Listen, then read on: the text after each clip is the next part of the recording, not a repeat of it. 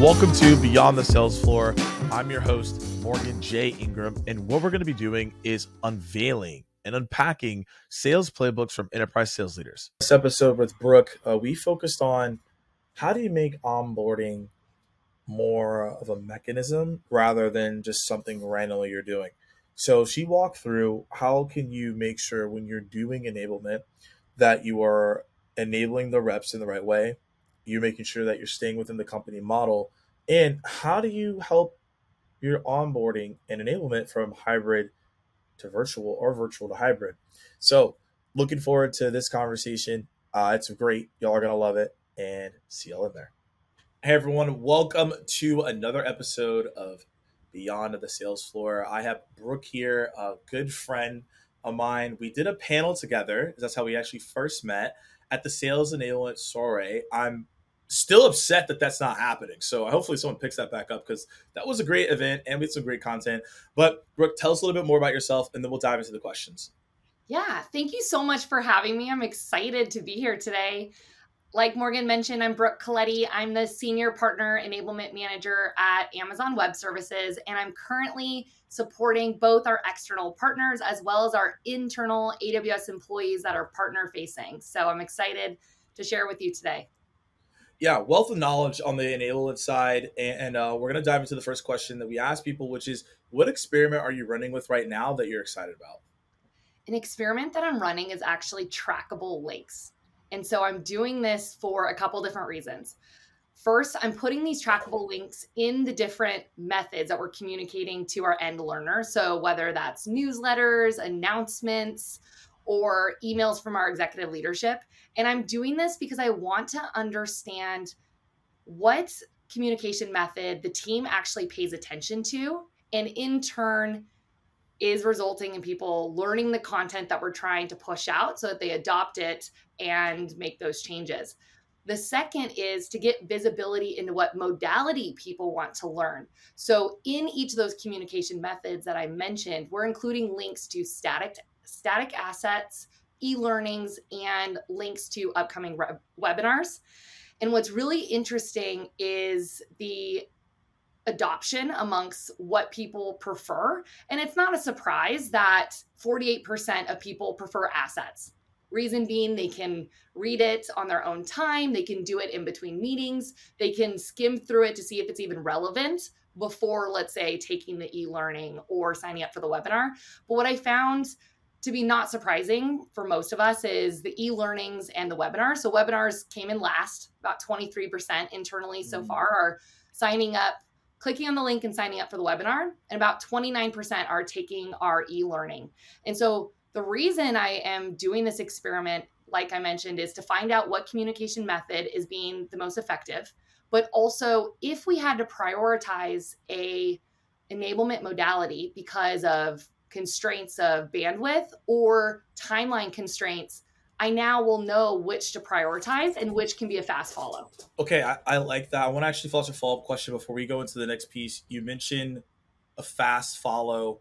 Why don't you think that people do this more often? I feel like this is a very simple strategy to go execute, to get some low-hanging fruit and to engage with people that want to possibly engage with. Why do you think this is not happening enough? And then when you say fast follow, what exactly does that mean? Like, what technique are you calling, emailing? What's going on there? Yeah, I think first, to hit on your first question, I think part of it is the pressure from leadership to have everything done before a launch or before we go live with the new process. And so I think having that pressure and wanting to deliver that gold standard every single time, I think all of us strive for. But I think sometimes the reality of the situation is that we have a lot of dependencies in order to get this content created, or there may be still some changes to the process or the product right before a launch, which we're enabling. And so from a bandwidth perspective, we can't update those assets.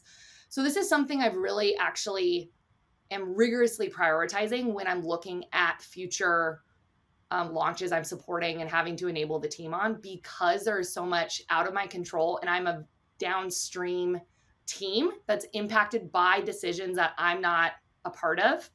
I'm really implementing this. So when I think about fast follow, I think of based on the data I provided earlier. So my team is really leaning towards the assets and the e-learning modules, which we can scale because I could use the e-learning modules as a part of continuous learning and onboarding. And so let's say the webinar, for example, is the one that has the least adoption. Is it really that big of a deal? If we're communicating effectively using multiple channels, we have the data showing that people are opening the emails, they are clicking into the information. Is it that big of a deal to maybe have a webinar a week after launch, 2 weeks after launch? Because we do something similar in onboarding. We do something similar in continuous learning where we provide the assets and e-learning up front as pre-work. And then we can use the webinar or a workshop style webinar to reinforce the topic. So I'm looking at these fast follows of ways for people to be able to come together to actually apply what has already been launched, maybe what they've already read previously. So I do think this is something that people should consider implementing, especially if they're experiencing constraints, whether it's resources or time frame. No, I love that. Hopefully everyone took note of that and they can now use those different techniques and also speak to leadership with confidence to say, here's how we do it. That could be the lag in a lot of scenarios, which then kind of goes into like your viewpoint of you've been enabling for quite some time with a lot of experience. You've done different types of enablement, which is also interesting from your standpoint. So let's dive into like a top level overview of how do you view global sales enablement and how should teams be onboarding their reps in this environment we're in right now? One of the ways that I look at enablement is for onboarding and enabling those new reps is making sure we stay with the company model. So if your company is moving from virtual to hybrid, then your onboarding should also align with that, because your onboarding should reflect the culture of your company as you're bringing in somebody to learn the culture, become one with the rest of the employees. And so what I look at right now with my onboarding program is we were fully virtual. And so where are the pieces of onboarding that we can move to in-person workshops? And because I'm on a global team and I do support worldwide, I also am relying with my NGO trainers or my NGO enablement leads if you're fortunate enough to have them. What does NGO stand for? Oh, NGO. So for example, EMEA, APAC. Okay, I thought you meant like NGO, like an acronym. We just wanted everyone to know if there was an acronym we didn't know about. But in geography. Okay, cool. Yes, in geography. Okay, cool. See, assumption. Sometimes we use acronyms. We assume everyone knows what they are. I just wanted to clarify because someone's gonna be like, yo, what's the NGOs? And I'm like, I don't know. We got to figure it out. So I didn't interrupt you to make sure we clarify, but continue. Yeah. So I'm fortunate enough to have enablement leads that are located in Europe, located in APAC and in LATAM. And so I work with them to coordinate workshops to bring those new hires in person to dig into specific topics. So like I mentioned earlier, they're learning through e-learning and assets and shadowing sessions throughout their onboarding. But let's come together and do live workshops where they're doing scenarios, having conversations that they're going to face with their partners during these workshops. So when they leave, the last thing they have in their onboarding is certification to make sure they are good to go to communicate externally and graduate essentially from onboarding. But that those workshops allow us to break any bad behaviors that they might have picked up or that they thought were a best practice through onboarding. It allows us from an onboarding team to understand where the gaps are, that maybe we need to continue building out that module, make it more clear. And so for me, I'm really evaluating how do I make onboarding hybrid? Now, some companies, as well as ours, are experiencing travel restrictions. So a lot of times, companies are still not allowing their new hires to come together for an in-person event. And if that's the case, I'm exploring a backup plan, which is breakout rooms. So how can I utilize breakout rooms and maybe get support from other leaders or other enablement practitioners at my company to support me in those breakout rooms so that there is a representative in each breakout room, making sure that the conversations are flowing in the right directions. They are talking about the best practices. And then we come together after each workshop to knowledge share about what each group is talking about. Mm-hmm. This also helps with networking amongst new hires. I think sometimes we feel like we're on an island if we are remote, having to onboard by ourselves. So I found that the workshops also help with that. And so that's the tactic that I'm looking at when I look at onboarding is how can I provide this high level overview of the culture, the tools, and the knowledge that they need to be ready to either go on customer or partner facing calls and have that reinforcement mechanism to be confident doing so after their onboarding period.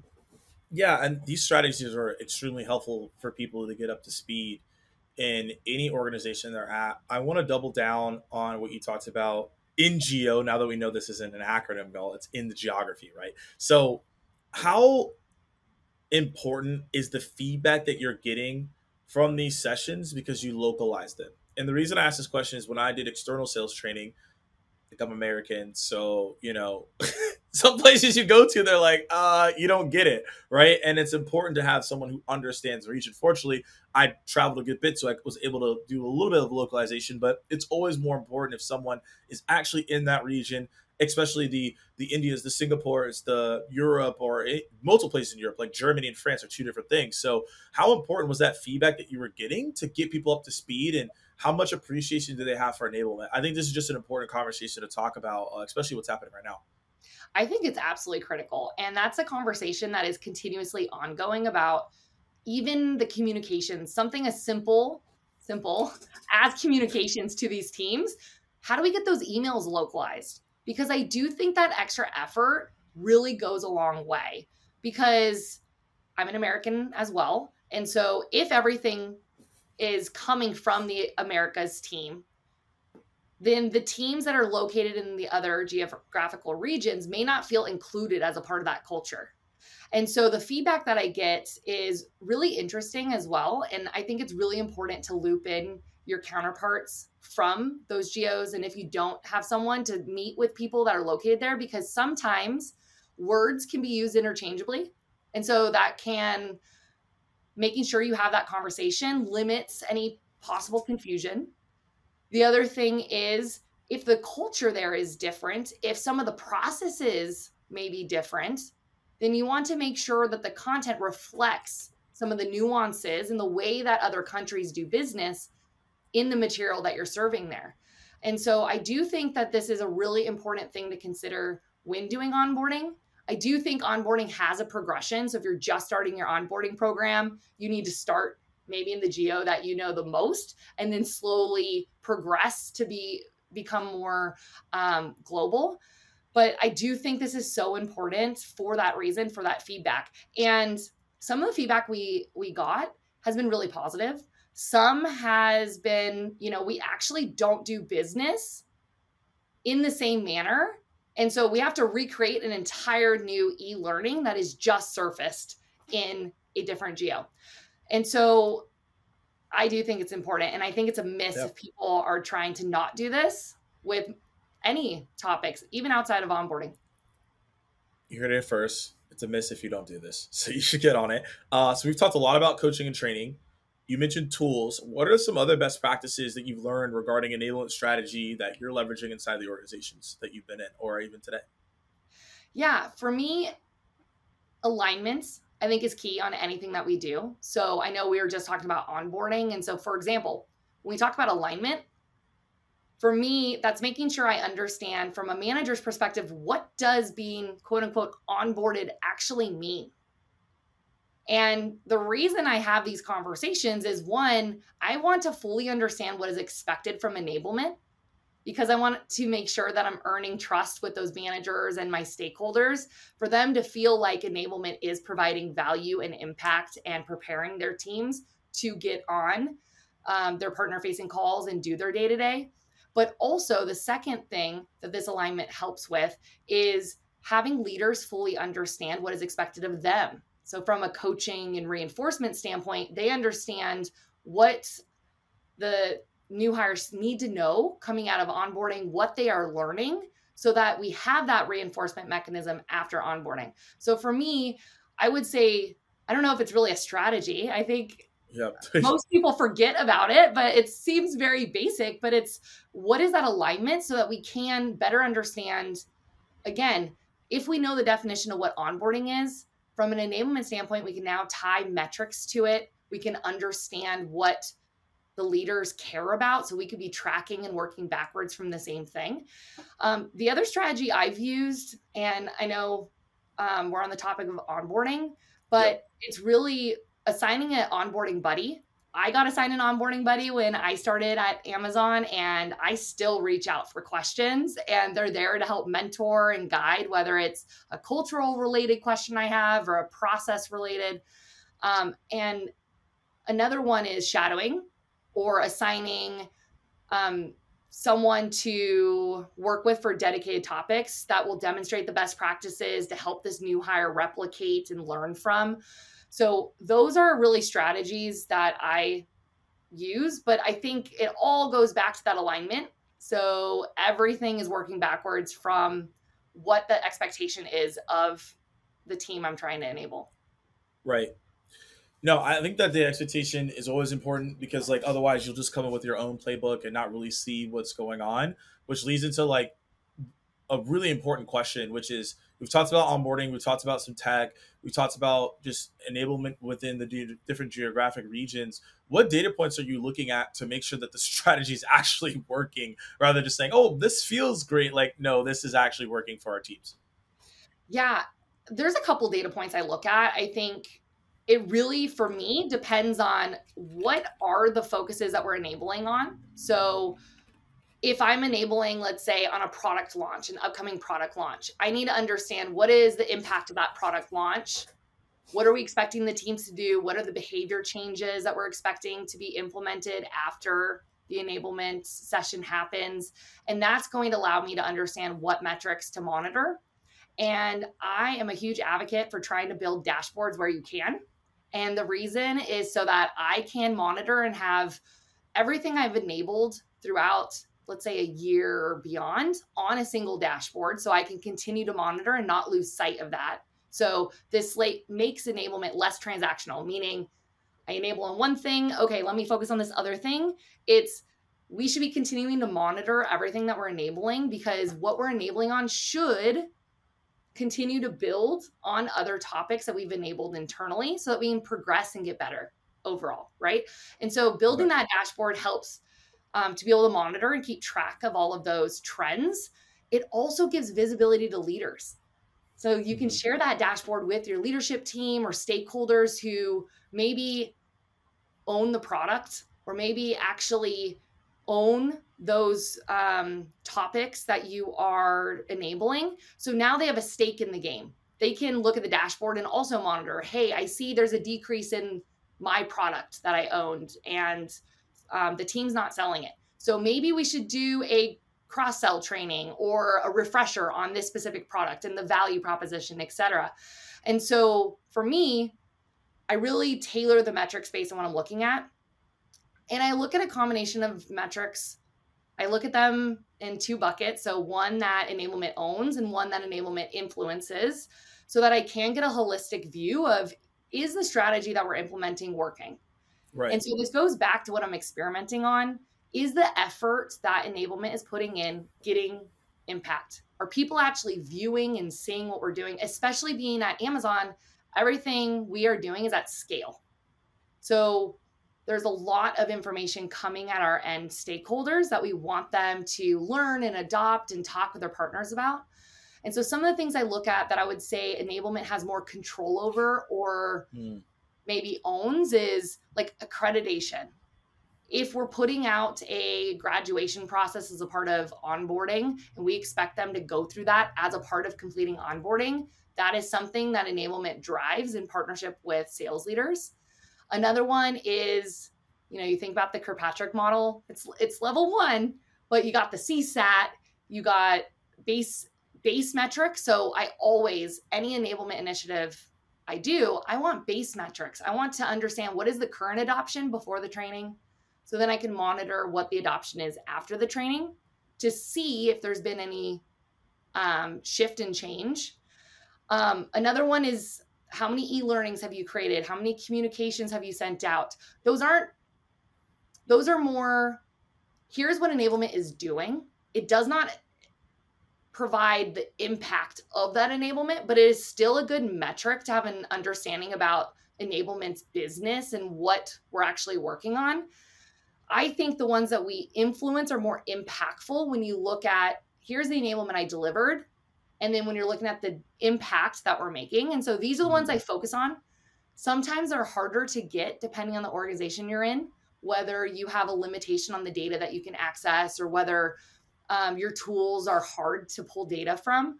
But some of these metrics include deal velocity. So if I'm doing a discovery call or a demo effectiveness training, I want to understand if deals are stuck on the demo stage before the training, how's deal velocity tracking after the training? The other one is if I'm doing a prospecting training, do I see after I teach the team how to utilize the tool, I talk about messaging, do I notice that net new pipeline is being created at a higher rate than before the training? Another one can be average deal size. So if we're doing co-sell training or cross-sell, are the deal sizes becoming bigger now that we're tacking on other services on top of the deals that were already in the pipeline? And then the last one, time to revenue, ramp time, right? Going back to onboarding. So those are a couple metrics that I look at because those metrics are tied to a potential company goal. And so I also challenge for those that are listening to really understand what your company goals are and then work backwards from there to determine what enablement metrics, whether they're owned or influenced, tie to those company goals, and then try to focus on those. I love that. I think that's a good blueprint for everyone to follow from here and start to look at their metrics in a very succinct and complete way. And then you may have already answered this throughout our conversation, but we always ask this at the end, which is, as a sales enablement leader, what do you think people should be doing that they're currently not doing? So I know earlier we talked about the fast follows. I think that's a good takeaway. Yeah, that's a good one. Sometimes in enablement, there are some things out of your control because we may be a downstream team that is receiving information. So I think the fast follow is a good one. I think the other one is constantly reevaluating and reprioritizing the programs you're working on. So this goes back to the metrics that we just talked about and making sure they're aligned to your company goals. If your company goals have shifted or changed, reevaluate your programs to make sure that they're still aligned to those goals, to make sure that you're delivering the right impact within your organization.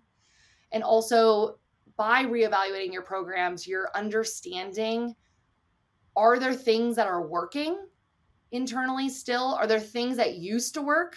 And now that the potential culture or the way that you're selling or the way that you're doing business with your partners have changed, you may have to change the content to match how your company is evolving. So I do think reevaluating your programs on whatever cadence works for your company is one of the things that we should all be doing, especially going into Q4 for a lot of us and going into Q1 and hitting the ground running next year. I love it. So, y'all, there is tons of jam-packed information here for y'all to use. Brooke, thank you so much for taking your time to share your enablement strategies and what's been working with you and what you've been doing to see success. So we appreciate your time, and we'll see you on the next episode. Thank you so much for having me.